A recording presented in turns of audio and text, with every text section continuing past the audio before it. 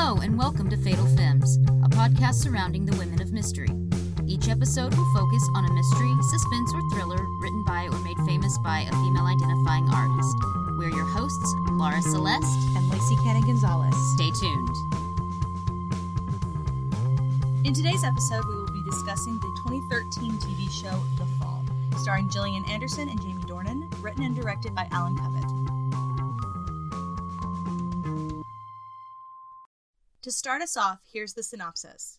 A seemingly cold but very passionate policewoman goes head-to-head with a seemingly passionate father who is in fact a cold serialist in this procedural out of Belfast. The only thing they share is their common complexity. We want to caution you that this episode is full of spoilers. We get in depth on every aspect of the plot and the mystery, so if you care about that, go watch the episode and then come back. We'll be waiting. This episode also features trigger warnings for violence and graphic imagery. So we're talking about The Fall this week. How did you come to find the show? Well, first, we got a copy of it in at the used bookstore that I work for, and my boss, who knows that I love mysteries, said, "Have you seen this one?" And I said, "No." And she said, "Oh, you need to watch it." When I was putting off editing our last episode, I saw that it was on Netflix, and I thought, ooh, let me watch the first episode of this. And then I asked you if you'd seen it. And I had seen it, but I forgot about it completely because I watched it probably 3 or 4 years ago, whenever it first came out on Netflix. Completely forgot I saw it. And then remembered that it was kind of cool, and then I couldn't remember why I stopped watching it. So I thought it made sense to go back and revisit it. And you were much more impressed by it this time? I was impressed by it the first time. I really don't know why I stopped watching it. The only thing I can think of, there was a time when Netflix was just getting inundated with new content. And it still does, but there was a time where it went from a few things to all the things. And I think when I started watching The Fall was around that time. So I was kind of like a kid in the candy store. So I was like, ooh, The Fall, Happy Valley, this other thing, this thing. And I just was skipping around from show to show. So I think The Fall was just a victim of that. It couldn't have been that you started watching Buffy and forgot that everything else in the world existed, was it? No, that didn't happen. I don't remember when that happened. But normally I go through a yearly Buffy binge. And my Buffy binge has lasted about 6 months this year. You can't remember a time before Buffy? A time before Buffy, BB. I don't remember that. I was talking to a girl at work about Doctor Who, and she said that she tried to watch Doctor Who, but it was in the middle of when she was first watching Buffy, and so she didn't give it a chance because she was just so mad that she wasn't watching Buffy. Literally, once you start watching the show, because just for the record, Laura has not watched Buffy the Vampire Slayer at all. When you start watching this show, you are going to be obsessed. It is so awesome. This is the second podcast in a row that I have talked about my Buffy fandom.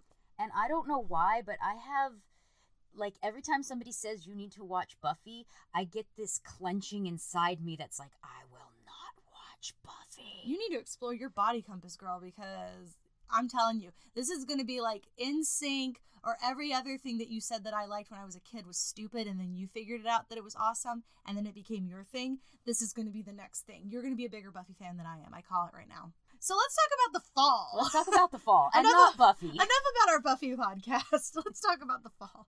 This isn't Slayer Fest 98. So The Fall is set in Ireland, in Northern Ireland. Belfast. So, you know me, I love me my British murder TV shows. Well, I just think there's something to be said about UK television. It's just kind of a cut above anything you see in the States. And that's not to sound like an ass, but there's just a level of quality. They take their time a lot more than I see in American shows. And so we're kind of trained that we're going to get all the information like right away with the TV shows that we have here in the States. And then when it's a huge shock when you go and watch another show from UK or another place that really takes time to build the story. And so this first pilot episode of The Fall, the first episode, really kind of does it. It's a lot of story building. Not a lot happens, but it's just setting every piece into play. One thing I think American television has a problem with is the 22 episode season. It's too much. From what I've heard from TV writers is that, you know, you have your break, you come back, and you've got all these great ideas for the first part of the season. Mm-hmm. And then in the middle of the season, after everybody's tired, you've been, you know, pulling all-nighters for months, the story starts to suffer. And then you get to the end of the season and you're like, oh man, we got to make this good. We don't want to get canceled. Well, yeah, because you go into sweeps. And then the storytelling starts picking back up again. So there's like, the beginning is great, there's a lull in the middle, and then you pick back up at the end. And you can tell that there's a lot of shows you can really see that, the quality dip. Whereas in the UK, unless it's a long-running season like one of their soap operas or something, they tend to be a lot shorter seasons. Sometimes even just like 3 episodes. Yeah, well, you saw that with Sherlock with BBC. This show has 3 series right now, because they call them series, not seasons, FYI. This show has 3 series currently, and it has a total of 17 episodes. That's not even a full American season for regular, what do you call that? Network television. Network television. I'm not blaming any of the American television writers. No, it's the name of the game. It's the nature of the beast here, and it's just our system, how it goes. And when you only have 7 episodes to tell your story, you can't risk having a bad one. You've got to plan it and really make sure that your story is tight. And plus, you know, your writers and your actors and your crew are not so exhausted from having this marathon for months. Well, I think it really shows what priority is. And I think a lot of networks, the priority is money. And not saying that that's not the case in the UK or anywhere else. Quality really seems to be at the forefront as well. And sometimes I see quality and content take a backseat with a lot of American TV shows, because you want to get people hooked. So they'll buy merchandise, or they'll buy TV series on iTunes or on DVD, if people still do that. But like, the focus is like, how can we make this make money, and not what actually are we putting out. And to be fair, the stuff that we end up seeing here in the States is probably the cream of the crop stuff. Oh, there's some bad stuff. I've seen some bad. So that doesn't make it to us. So we can't judge and say, oh, all UK TV is amazing. Yeah, which is essentially what I said a little bit ago, but it's not true. Because there's crap everywhere. Yeah, just like they don't end up seeing the worst of our stuff because it doesn't last long enough to make it over there. Well, and I mean, it's a subjective thing too. It's like something that we could consider great television or a great work of film. Someone else is going to look at this and be like, this is crap. Why would anyone watch this? Take whatever I say personally with a grain of salt. Okay, so let's start this episode. So the first scene, the opening scene that we see is Gillian Anderson in her pajamas with a face mask on, hair is kind of tousled and thrown up somehow, and she's cleaning her bathtub. Which, the first time I watched it, I was like, this is a really weird place to start. I don't know why they're doing this. Yeah, it felt very abrupt initially. And just like, why are you wasting film on this? I mean, she was great. She was really doing what she was really doing, and so it was watching it wasn't boring. No. But it just seemed like, what does this have to do with anything? And I think going back, because in the synopsis it talks about a seemingly cold detective who is very passionate, is going after this serial killer who is a seemingly passionate family man, but he is actually a cold-blooded killer. So I think what it's kind of establishing is they're both hunters in a way, and you're seeing the hunt from different perspectives. So it's kind of showing how she prepares for the hunt. And then we go the next scene, which I'm skipping a little bit ahead, shows how he prepares for the hunt, which when he's finding a victim, her hunt is preparing for the case. She's about to leave on a trip to go to Ireland. She's in England now. She's going to be going to Ireland to do a 28-day audit on an investigation there that's gone on too long, to make sure that the police work is effective. And it's not because of shoddy police work. So she's preparing to do that. So she's like looking at all of her casework and things like that. But then this is also letting us see her, the real her, and not the person she is when she is in her DSI mode. She's more soft and vulnerable in this scene than we see her when she's interacting with anyone else, because that doesn't service her job. And then the next scene, when we see Jamie Dornan's character, Paul Spector, going through and kind of mapping out his victim's home and leaving this message, this warning for her or whatever to scare her, we get to see who he really is. Where he puts on this face of this family man, this bereavement counselor, and really and truly he's the cold-blooded killer. But she also, and I think this is something as women, we realize that a part of ourselves when we are, especially when we're in a male-dominated field, doesn't service the job. It doesn't serve her to be vulnerable or soft, or not saying she isn't that, because she is that in the beginning, but that doesn't serve her when she's working in a male-dominated field, because that can be preyed upon by someone else looking to get a leg up. So when we see her, it's a very different person that we see coming out of the airport. She's ready. She's got her mask on. She's steeled herself, and she's there for business, and then she's there to win.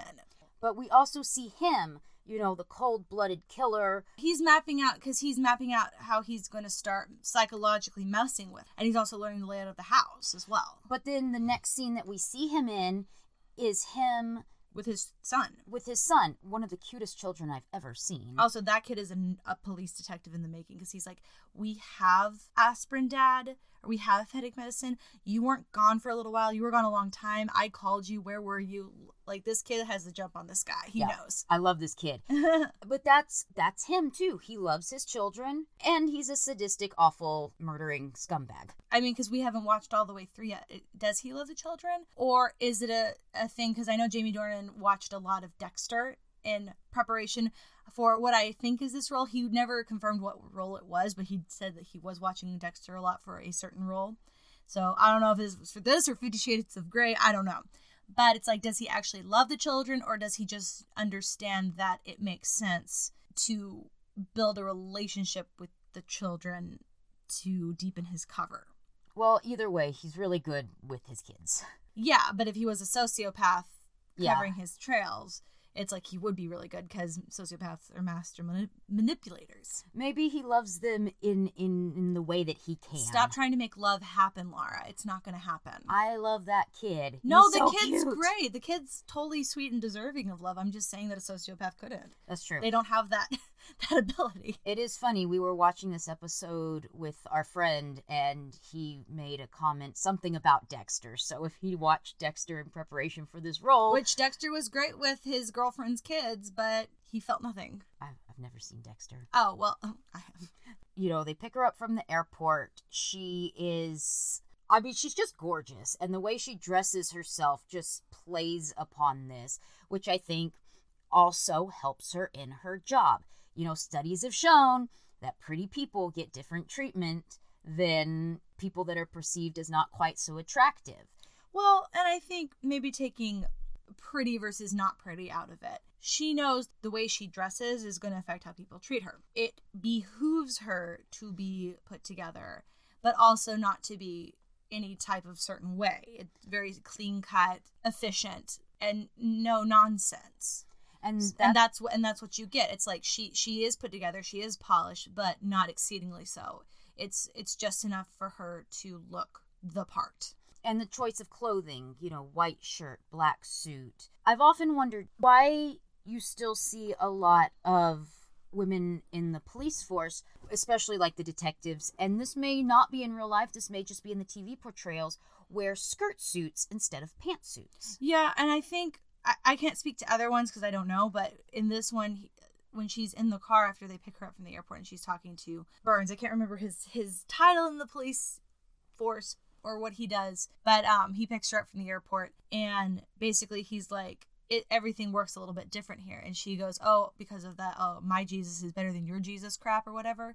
And so I think she's keenly aware that Ireland is a little bit different from London or from England. She may just be more comfortable in a skirt. That may be more of a choice that women make in the police force. I don't know. I really don't think it matters. It doesn't, but as a costumer, I think a lot about the choices of costumes and why people wear certain things. So it's probably a preference. It's probably a character's preference. She may like the way that looks better aesthetically. That is a great answer. It was one of the things that I was thinking about. And so she comes in right away. She's meeting with the lead detective, and she just tells him, I need all of your stuff. Yep. Rightfully so. I think anybody who's getting audited by any higher ups, especially if they, brought them over from another place. Oh, yeah, he's deer in headlight. He is just like, here's my stuff. Please don't hurt me. And I love that. Well, I love that she comes in, and the guy that picked her up from the airport is like, can I get you anything? And she's like, is that coffee? And they're like, oh, you know, it passes for that. She goes, I'll risk a cup. But basically, she's having these dudes get her coffee. And I'm just like, yes. Risk a cup of coffee. Have the man bring you coffee, bitch. I love it. I hadn't even thought about that. That's an amazing point. Thank you for bringing that to my attention. Yeah, because it's always the women who have to go get the coffee, and she's having the dude go get the coffee for her. No, I love that. And Gillian Anderson has spoken and said that Stella Gibson is probably her favorite character she's ever played. From the jump, like the first time that I watched this episode, I was enamored with this character because she is every woman. It is all in her. Sorry, Yeah. not to quote the song, but also to quote the song. She kind of is everything that I want to see in entertainment. As far as the pilot goes, we need to go on to see exactly what happens with her character, what unfolds. Initially, she is doing an amazing job with this role. I love the character. It's so complex because watching it over from the beginning and seeing her in the beginning and seeing like her a little bit more dressed down and just kind of living her life and then seeing her go into this detective role was really fascinating because it's like, yeah, it's like the people we are at home by ourselves are not who we present to the world. But especially as a woman in a male-dominated field, it's like you're going to be one way doing your mask at home and then you're going to be another way when you're dealing with all these men. Well, and there's a scene later on where she's just reviewing some case files and she's eating this humongous hamburger. Yeah, and a huge glass of red wine. Yeah, and I remember when I watched it for the first time, she picks up this hamburger, and I'm just like, oh, I want a hamburger. And she just doesn't care. You know, she's not eating a salad or something dainty. She's just chowing down on this drippy, huge hamburger. Yes. And I was just like, yes. Like giant, like red meat, red wine, I'm going to catch the bad guy. Yeah. And then later on, we do see her eat a salad, because, you know, you got to get your greens in, but... Well, yeah, greens are important. Healthy. One thing I did want to mention is a lot of the characters are named after guitars. Really? Stella Gibson. And I know this partly because my husband's a musician and then partly because I looked it up. But Stella and Gibson. Stella is a model of guitar and Gibson is a guitar maker. Then Paul Spector, who's the name of the serial killer, is named after a Les Paul guitar. And then the Spector guitar. And then there's a couple other different ones. So that's fun. So go look at like the character names and see what guitars you can find. And also every title of every episode are lines borrowed from John Milton's Paradise Lost. Interesting. Mm-hmm. Do you know why the title of this series is The Fall? I don't.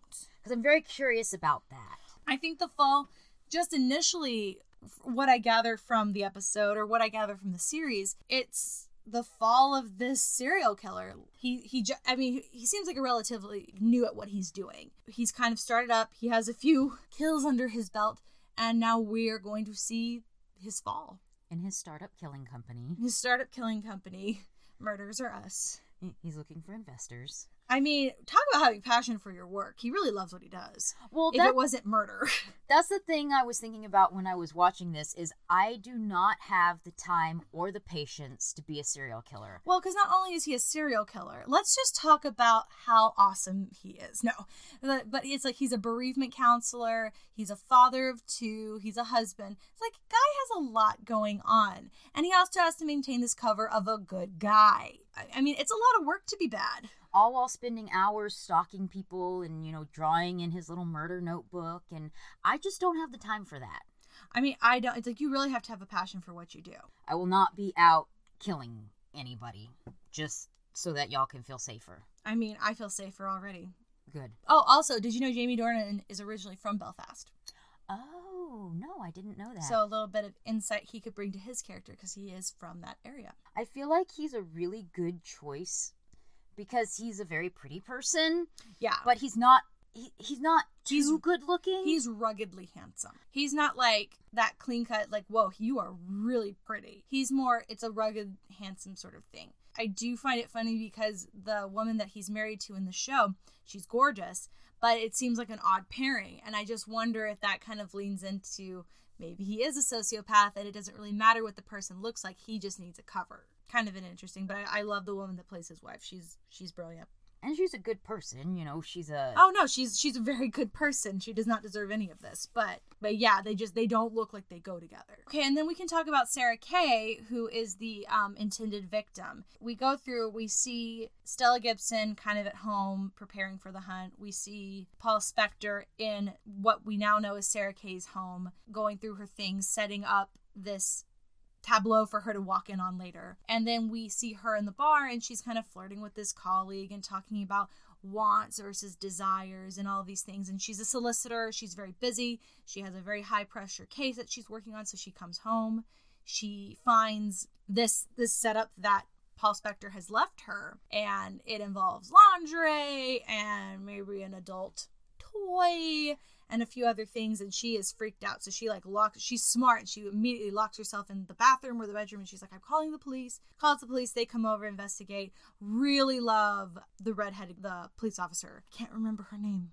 I can't remember it either. But I love her because it's like she's asking her these very direct personal questions, like, is that yours? Did you leave this adult toy and this laundry out on the bed? But she doesn't shy away from it. She's just very matter of fact about it. And have you been drinking? How much have you been drinking? But I never feel like she's trying to say it's her fault. I do think that the other police officer that's with her, which is kind of this bumbling guy, suggesting that her cat got the stuff out and dragged it onto the bed, and the look that this redheaded cop gives him is just like, guy, I'm questioning her because this is my job, but I don't think the cat did it. Yeah, because it's not like her underwear was just on the bed. It was set up. Yeah, perfectly laid out, positioned. So, yeah. There was pantyhose stuffed in the cups of the bra to fill them out. Her vibrator was underneath the underwear. So it's this would have had to be a very meticulous, detailed cat. Yeah. I want to meet the cat. I don't want to meet that cat. That cat will be a serial killer because cats are already little serial killers if they could do all of that. So, no, I don't want to meet that cat. That cat can stay there. But what really struck me, though, is after all of this, after she stumbles upon finding out that someone was in her home, got her underwear out, set it up, was going through her things, took underwear, she stays in her home and doesn't go to stay with somebody. There is not any situation on earth where I would stay in a place, I would stay in an apartment or a home that I lived in if I knew someone had just broken in. Especially if my sister was close by, which hers seems to be. Yeah. No, I would have been calling you, going, I need you to come get me right now. Which, I mean, it was probably a thing of that. I think there's this thing because she, the police officer obviously knows she's been drinking. So it's she doesn't want to appear almost over dramatic or like she's making a mountain out of a molehill. She's like, okay, well, obviously all of this embarrassing stuff has already happened. I just want to go to sleep. I'm just tired of people standing around and making assumptions about my life. So just get out of my house. I got to do. Yeah. She also got a call from a client, and she has to go in on Saturday the next morning to do work on this case, and he was really mean to her on the phone. So she's just got all this on her. Well, yeah, and I think the priority isn't even safety at that point. It's just okay, I've been humiliated. I've had all this stuff happened. I just want to go to bed. But I just don't think that there's any situation where I would stay in a place like that. For whatever reason, she decides to stay, which is fine because this whole time in the beginning when it's setting up and when he's in the home, you think that she's going to die that night. But it's all just set up to scare her. And he leaves. He goes back home. He has his little murder bundle or his murder backpack with all of his stuff that he's stolen from her apartment and whatever else. And he actually hides it in his daughter's room. While his daughter is sleeping, he puts it in the ceiling. It's just what if the kid woke up? That's a really shaky plan. And then later on, we find out that the little girl's having night terrors and she's drawing really disturbing things at school and saying really disturbing things. What it made me think of is that if this guy is a relatively new serial killer, the effects haven't shown yet on the family, or they haven't started to take their toll yet. So I think what we're seeing in this at the beginning episode is the effect of this darkness that he's bringing into his home, the toll that it's starting to take on his family. And the little girl is the first person to really feel that. What we find out through the course of the 28-day audit is that there was another murder that was very similar to the one that they're investigating, but not quite the same. There are some differences. It was a little more haphazard, kind of chaotic, not as organized. Stella sees the similarities. She's like, okay, well, this just kind of seems like this killer didn't know what they were doing, but like they correlate. There's things that are tying them together, but one manner was a little bit more haphazard than the other. But the victims look extremely similar. They could be sisters. And so she sees these similarities right off the bat, but people aren't so quick to believe her. Well, she takes it to the guy that she's reporting to and tells him all this information and, presents the case, which makes a lot of sense to me. And he tells her, I don't want you to find a connection between these two. Yeah, because it's like from the jump, I don't know what it is with him, but he's really stressed. She's there to do a job. He wants her to do the job only if it results the way that he wants it to. Which we don't know what that is yet. But we know it's not a serial killer. Because you can't just say, oh, I don't want there to be a serial killer and it not be a serial killer. But the differences were like, so this one murder Gibson is investigating is Alice Monroe, right? Mm-hmm. And she was strangled. It sounds awful. She was strangled like over the period of like an hour, like him squeezing, almost killing her, letting go. So he did this for an hour until he finally killed her. After that, he stages her body. She almost looks like a statue, like a exhibit or something. She's just perfectly staged her body. She's naked and kind of splayed out on the bed. And the other girl, I think she was strangled too, but she was kind of stuffed in a closet. What they assume with that was the boyfriend came home and interrupted him, and so he stuffed her in the closet, and the murderer might have even still been in the apartment when the boyfriend found her. Which is so scary because it's like he had no interest in just killing. He only wants specific targets, specific victims that fit this model for him for whatever reason. And so Sarah Kay, the girl that is currently looks just like these girls. In the 30s, professional white woman with brown hair. Light skin, dark hair, professional job. Now, this is another thing I really like about Gillian Anderson's character, Stella. This is a kind of take charge, take what I want kind of woman. Or if I see something that I want, I'm going to get it. Because she's literally in the back of a squad car. And the little redheaded, or I don't mean it in a diminishing way, but the redheaded policewoman from the crime scene at Sarah Kay's house is driving her around this squad car. And they pass by a crime scene, and Stella sees this very attractive police officer working the case. Has no business being there, and so she's like, pull over, introduce us. Because she was like, who is that? And she goes, oh, well, he's James Olsen, I think was his name. And she's like, oh, introduce us. Walks right up to him and says, hi, I'm from out of town. I'm working a case. I'm staying at this hotel in this room. I'll see you later. And he does show up later. You don't see that done in TV a lot without like a lot of repercussions because of the inherent sex is bad and you will die sort of undertone that we see a lot in American television, or like, oh, that makes you a slut or whatever. She was kind of just like, hey, you're cute, I'm in town, what's up? I really liked how that was just portrayed as what it was, and there was no connotation put on it. A strong woman in control of her sexuality. It was so refreshing to see that. I was trying to find the character name of the redheaded cop. Oh, let me see. She's really good.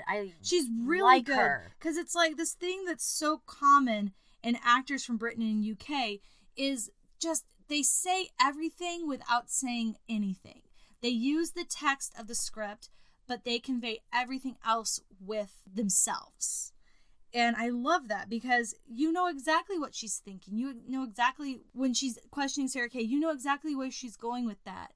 And I just really appreciate how well-rounded it was because you know exactly how she's feeling and she's really doing it. Well, one important point that we hadn't talked about yet was when she goes to ask for a ride to her hotel, she tells the officers I guess they're in kind of like a break room or something, that she wants to know about every break-in case where valuables were ignored but underwear was taken, which dings a little bell in the head of this officer because, you know, they just investigated this break-in at Sarah Kay's place. She tells her partner, we need to go check on her again. Yeah, she does. Okay, her name is Neve McGrady. After they drop her off at the hotel, they drive back over to Sarah Kay's place to check on her. Which is really a testament to the police work done by this officer. And I'm trying to find her character name. I found her real name, but I didn't find her character name. Let me see if I can find it. Danielle Farrington.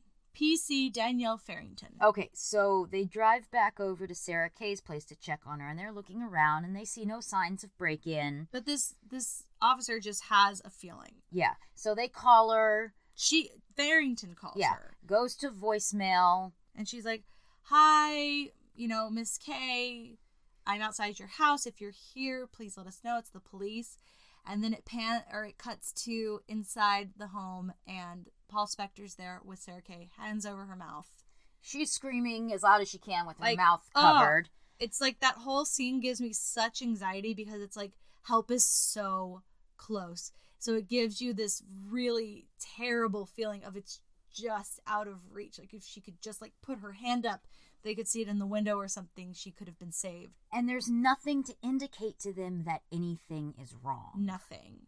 So they drive away. Yeah. And that's where the episode ends. Of course, we haven't talked about the actual break-in part before that. Just to let y'all know, she did have this window in her basement blocked with a board that should have kept it from being opened, but he still got in that way. He shook it, was able to shake the window pane to make the little board move up and out so that he could open it. And then when the police officers went down to the basement to check it initially, he had already replaced it and reset it so that nothing looked out of place or tampered with.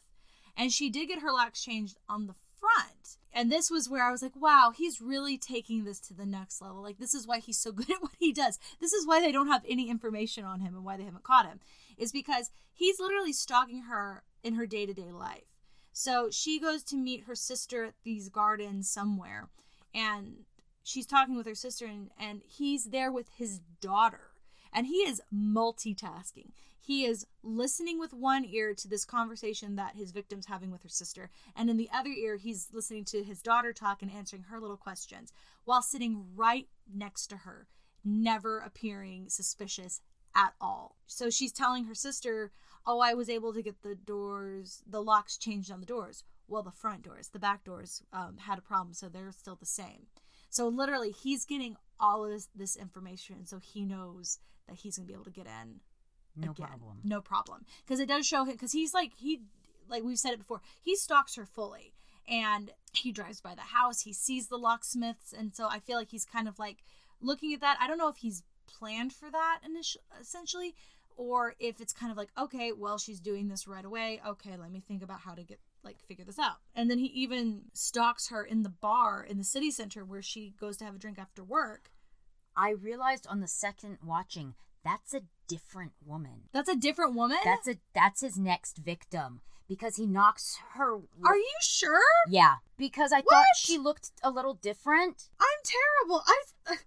He knocks her wallet or purse off of the bar and steals her ID. That's his next victim. Who is that? I don't know. Who is she? Because I think I noticed too that the name on the ID was different, but I only noticed that the second time. I thought that he was stalking her again. He's at the bar with his wife and his friends. Oh yeah, because the husband of the friend saying something, and he goes, "It's your own fault for getting caught. You should have destroyed the evidence." And it's wow, we have just been let in on his methodology. Yeah, and so he goes up to the bar to get another round for everybody and sees this woman there, fits the description, dressed in a business suit, brown hair. Yeah, knocks her wallet off the bar and steals her ID. I am shook. I am shooketh, excuse me for saying that, but I thought that he was just continuously stalking, because I thought that when he takes off his mask when he's in the room with her in the end, I thought she recognized him, but there was no recognition. Maybe I'm wrong. If I'm wrong, somebody let me know. We need to go back and rewatch this. There are But I'm pretty sure that was his next victim. Well, I have the episode queued up so we can just go and watch it and see. That throws me for a roll. But he does. When he has Sarah pinned down in her room. He takes his mask off, which, as anybody who is a fan of crime knows, if you see their face, you know you're not going to make it out of there. You're most likely not going to make it out unless you figure it out real quick. But he already... It's so disturbing, that scene, because you like her. They really grow to make you like her, because you follow her throughout this episode, so it really makes you feel like maybe she's going to be a more integral part, and she's a victim. You know, when she is caught and you know she's not going to make it, it's really startling and disturbing and unsettling that they would do that to just a character that they've made you love. Well, that's a testament to both the writing and the actress, because that could have been a part that... It could have been a throwaway part. Yeah, a part that you didn't feel so deeply about. But you do care about her. What's the saying? There are no small parts, only small actors. Which I don't know. Someone could probably prove me wrong on that one. But I think it's these kind of roles that make sense, because she does the most, and literally you are rooting for her until the very end. Which it sucks. Because you don't root for him, but you're kind of fascinated by him. And I don't like, because I feel like they try to humanize him in some ways, and maybe that's not their intended objective. But I found myself getting really agitated watching this, because they would show him interacting with his kids and being like a good dad or whatever. I would get mad and just think, don't humanize him. He's a sadistic murderer. He's taking away people's lives.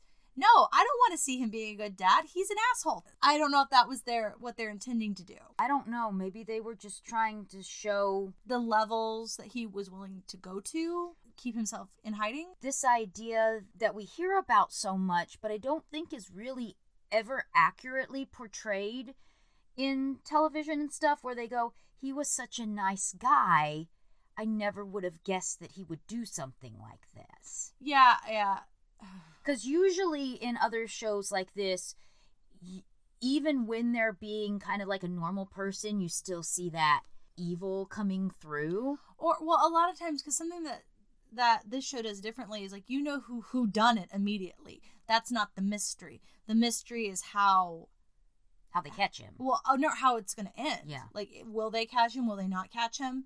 That's true. We don't know. So that's kind of the mystery, the overarching mystery of this show, because most of the time you get a bunch of people, like, take How to Get Away with Murder, for instance. Very different show. But it's like, you know that these murders, or that these things have taken place, but you're like, who did it? And so you're looking at all these seemingly normal people that shouldn't ever be considered murderers, but you're looking at them wondering which one did it. And this one, you know who did it. And then you're watching how he keeps his cover. I think what you're saying is like, he was such a nice guy, we never would have suspected that, or whatever. It's kind of taking that and flipping it a little bit, because you're like, oh, well, this is how. I think my thought leaving this is, I'm incredibly interested to continue watching. We watched the second episode, so I was about to start. I kind of didn't realize that episode ended there, because I just kept watching. So I was about to go, the second episode was about to bleed into this one, but it makes me incredibly intrigued and interested to continue watching. A very quality show, really well done. I can see why Gillian Anderson really loves this role of Stella Gibson, because she's everything you always wish you see in a character that's a woman. There's so many other little nuances and intricacies about the role, and I just really appreciate the different levels that she brings, because it may have been a completely different role had someone else taken that, but I really appreciate what Gillian Anderson does with the role. What's your grade for this pilot? Diversity's kind of lacking, and I would like to see, Gillian Anderson is an executive producer on the show now. I don't know if she was initially. I would like to see more representation in the crew, because I was kind of looking through the IMDb cast, and the casting, there were women and there were some female ADs, and I didn't look through everything completely, but directors are all men, created by a man, written by a man. I would love to see more women and more people of color kind of in the cast, because you didn't get a lot of that. So for that, I'll have to take a little off. That was an issue. I would give this an A+. It's an excellent, excellent pilot. Very well done indeed. Probably give it an A-. I would agree with that. It's so good. It's one of those that you end the episode and you immediately want to start watching the next episode. Yes. But I do have the same issue with you, but otherwise it's solid writing. The acting's phenomenal. Does it pass the Bechdel test? Yes, I think it does. I think it does too. I mean, they're talking about a man, but it's not like in a romantic way. Because I kind of modified the Bechdel test a little bit for me, and instead of just about a man, I usually say about a romantic partner. They are talking about a man, but... Well, to be fair, they don't know if it's a man or a woman yet. They just know it's a killer. That is true. They probably assume it's a dude, but... So yeah, we'll say this passes the Bechdel. Okay, yeah. But I think more importantly, I think it's showing complexity of different women and the strength of different women. Because, I mean, we really didn't touch on... There are a lot of great roles for women throughout this episode. P.C. Farrington is great. Stella Gibson's great. Sarah Kay is great. The wife of Paul Spector is great. What is her name? Even Sarah Kay's sister, who has just a small part, is you get a lot from just her small interaction with her at the park. Nothing is wasted in this episode. No, there is no, we're just casting her. Sally Ann Spector is the wife. And I love her role because there's such a richness to every character in this. I find myself finding most richness from the female cast because the men are great, but they aren't what makes me stay. We didn't even talk about the woman in the grief counseling session. Oh my god, that monologue that she gives. I knew that there was, because this was in my notes, it's somewhere, but yeah, that whole monologue and the way that her and the man playing her husband play off of each other is brilliant, because Spector's so detached in that scene because he's creepily drawing her naked on her file, like looking like he's making notes, but he's drawing this woman who's grieving for her child that died. He's drawing her naked. But I found the way that they worked off each other and just this grief, this whelming, encompassing sense of grief that she portrays. It was so visceral and fully multidimensional. And the fact that they let her be the one to have dominance in that scene. Oh yeah, calling her husband a waste of space, and he's just kind of sitting there taking it. Instead of so often in counseling scenes, it's the husband complaining about the wife. Yeah. They're exploring her grief. Yeah, they're letting her fully live in that and explore it. And I find that with this series, even though it's and I mean, we can probably go through this series and find a lot of more problems, but just in this initial episode, like I said before, the men do a great job, but they aren't what makes me stay. This is why you watch a red carpet. You watch it to see what the women are going to do. You never watch it for the tuxedos. You know what I mean? And that's kind of what it is. It's like they're doing fine. They're doing their job, whatever. The richness and the complexity of the women and in whatever capacity or how essential their role is, you have everything. It's a well-rounded, fleshed out character that really keeps you watching.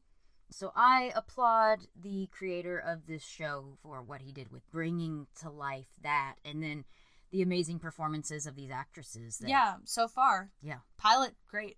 Yeah. Just need to make it more diverse. Do you have a recommendation? I'm the worst with recommendations because I can't put two and two together sometimes and be like, oh, a theme. A lot of reviews that I was reading about this show online were equating it with Prime Suspect, which I have just learned was a role that shot Helen Mirren to fame. So I'd be very interested to go watch that. So I think I'm going to give a recommendation for our listeners as well for myself, which is to explore Prime Suspect. Well, we've never had this problem before where our recommendations are the same thing, because that was going to be my recommendation. This is why we should talk. So I will come up with another recommendation off the top of my head real quick. It's something that I'd like you to watch, and who knows, may end up in an episode one time. Let me get my pen. Hear the click. There's only one season of it, or one series of it out so far. It's called Acceptable Risk. And it follows a woman who has recently lost her husband. He is murdered in the pilot episode. Murdered? And that's not giving anything away. You find that out right away. Not a spoiler. Yeah. It is her investigation into what happened to him, why he was killed, the company that she was working for when she met him, that he currently is working for. You know, is there corruption there? Is there a problem? She's in Ireland. He's killed in Canada. What happened? And it delves into issues of with her and her sister, and how do her children handle this, because her first husband also died, so she's now a widow twice. again, very focused on the women in this story, and their portrayals are just captivating in it. It's funny, I was watching it and I told my parents, I said, this is really good. You should watch this. And they ended up binging the whole thing in one night. They just, after they finished it, they were like, that was really good. Parents don't usually say that about things. So I was happy to provide them with something that they enjoyed. Well, nice. Well, the listeners and I will make sure to check that out. And that brings us to the end of episode 10. Are we really at number 10? Episode 10. Wow. That is just incredible. Just to let you guys know, Lacey won't be joining us on the next one. She's got a very stressful time coming up soon. Just one very, very busy week, and it just happens to be a recording week, so you will have to miss my beautiful melodious voice and enjoy the vocal stylings of another guest who is yet to be determined. Or maybe Laura will just sit in a closet and talk by herself for an hour. I'll just read to you. Oh my gosh, I would listen to that. So, yeah, we'll be back. We don't know what our next episode is yet. So send us suggestions. Yeah, we'd love to hear what y'all are reading over this holiday season. Laura, where can we find you on Twitter? You can find me on Twitter and Instagram at Canon Laura and the letter C. For me, you can find me on Twitter at Lacey, Lacey, C Gonzalez with an S at the end. And on Instagram, you can find me at Leading Lacey. Lacey spelled Lacey. There's a new podcast that I am very, very excited about, and I've started listening to. They only have 2 episodes up, but it's called Unlikable Female Characters. Awesome. And they just talk about their favorite and their least favorite, I'm using air quotations, unlikable female characters. What did Casey call that? The podcasting, the visual medium. Yeah. Because some of their unlikable female characters, I was talking to people at work about this, are actually characters, that we really love, but they're just deemed unlikable by society because they don't fit into the norms of what people think women should act like. Like Ursula in Little Mermaid. Exactly. Love her. Oh, but love she's her. terrible. Well, every villain is the hero of their own story. Exactly. So. Wednesday Addams was one that they talked about. Oh my God, I love Wednesday Addams. And so, but then there are also unlikable female characters that you really don't like.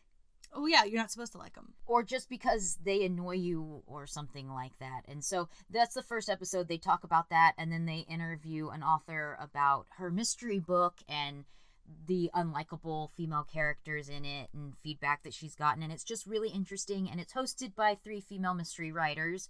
So go and check that out. And I think that's it. Everyone say bye. Bye. Bye.